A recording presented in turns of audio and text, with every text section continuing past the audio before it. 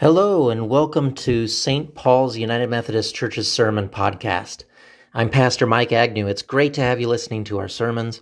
If you're interested in learning more about our church, you can find us at www.cherokeemethodist.com. Now, for the last several weeks, we've been looking at unsung heroes, people in the Bible who worked behind the scenes. We may not have heard of them, or we may have forgotten them, which is kind of the point of working behind the scenes. And today we're concluding our series, although we could go on much longer. You know, most of the people in the Bible work behind the scenes. There are many examples in Scripture. But today we're going to go ahead and conclude with a look at Barnabas. Now, Barnabas is a man who was involved in ministry in the first century church. He worked alongside Paul for much of his missionary journeys, and his name literally means son of encouragement. Today, we typically name people in our culture after someone we want to honor or just because we like the sound of the name, but usually not for the meaning of the name. Usually we look up meanings of our names just kind of out of curiosity, and it's kind of fun, but it doesn't necessarily mean anything to us. But in the Bible days, meaning was everything. So much so that sometimes a person's name would change after a significant event redefines who they are. Well, Barnabas lived up to his name, son of encouragement, because he was wise, generous, and encouraging. The first time we see him mentioned in the book of Acts, he sells his farm and gives the proceeds to the disciples. But he's best known for vouching for Paul when the disciples were hesitant to accept him as a follower of Christ. Now, you might be thinking, well, why would they have trouble accepting Paul? He's like a hero. You know, he wrote most of the letters of the New Testament, right? He's a great guy. So why would the disciples hesitate to accept Paul? Well, because originally he was an enemy of the church.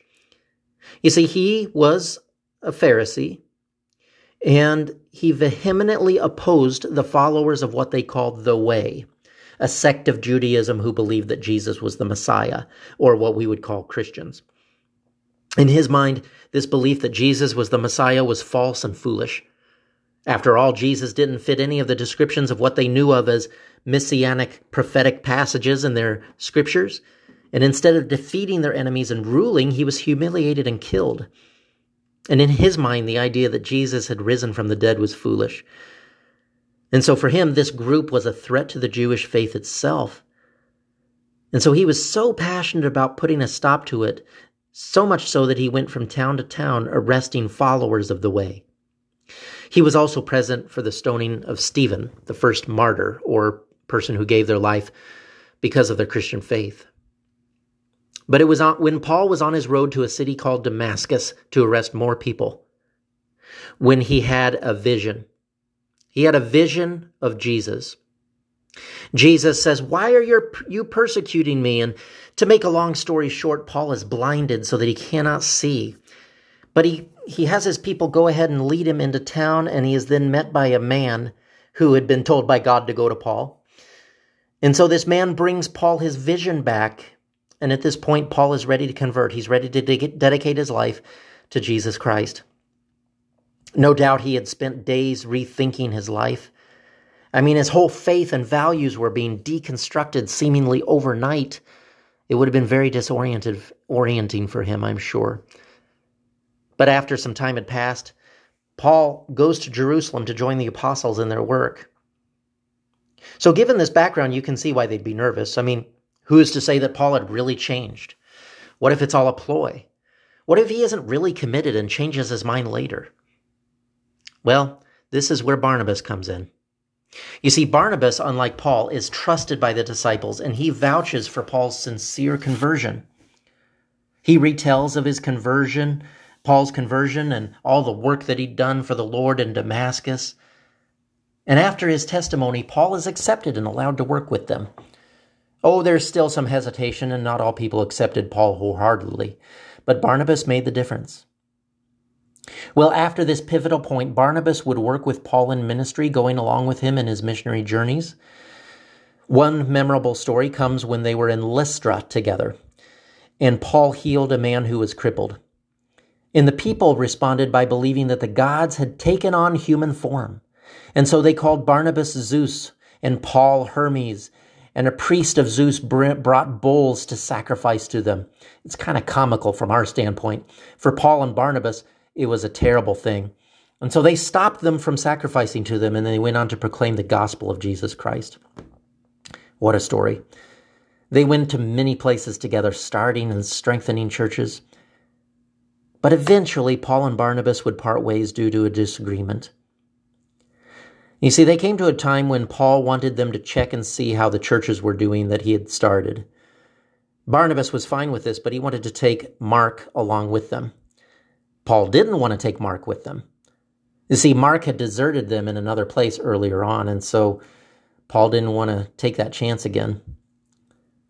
So they disagreed, and the argument grew so intense that they parted ways.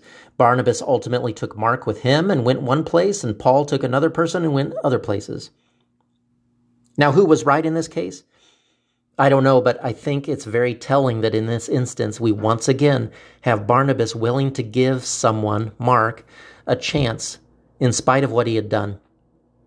And although they no longer worked together, Paul and Barnabas still considered themselves brothers in Christ, and Paul mentions Barnabas later on in one of his letters in a positive light. But what we see through and through is that Barnabas is an encourager and is willing to risk vouching for people who may disappoint. You know, I think we need more people like Barnabas, don't you? In our current age, as well as any age in history for that matter, there are many things to worry about, and most of it's not in our control. There's the pandemic, there's political division bordering on violence in our own country, and now Russia invading the Ukraine. There are many stressors and problems in life, and it's easy to get discouraged with so much negativity. There's a lot of distrust of institutions and people and groups. Some of it's well-placed, but some of it goes too far. And I think that's why we need more people like Barnabas. In the midst of all this, we need people who are willing to bring encouragement. We need people who, in spite of whatever may be going on, are willing to be generous, to help others, and to vouch for others, even when doing so may be risky. No doubt it was risky for Barnabas to risk vouching for Paul or Mark. They could have let him down, but he was willing to take that risk, believing in the best in them and seeing their potential to do great things. To speak well of others and to offer encouragement is what we are called to do as Christians. In Ephesians 4:29, it says, "Don't let any foul words come out of your mouth. Only say what is helpful when it is needed for building up the community so that it benefits those who hear what you say." And you know, really when you think about it, Barnabas is a model for what Christianity is all about. After all, Christianity is the story of God taking a chance with questionable people. Right? I mean, we're all questionable people.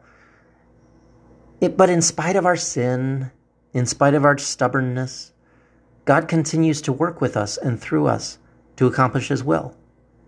He doesn't give up on us, but continues to be generous with us in grace, to encourage us and to vouch for us. And so in the midst of a world of fear, worry, cynicism, we are called to follow the example of Jesus and be a Barnabas. So may you live your life in such a way that we are generous and an encouragement to others in speaking life. Amen. God bless and have a great week.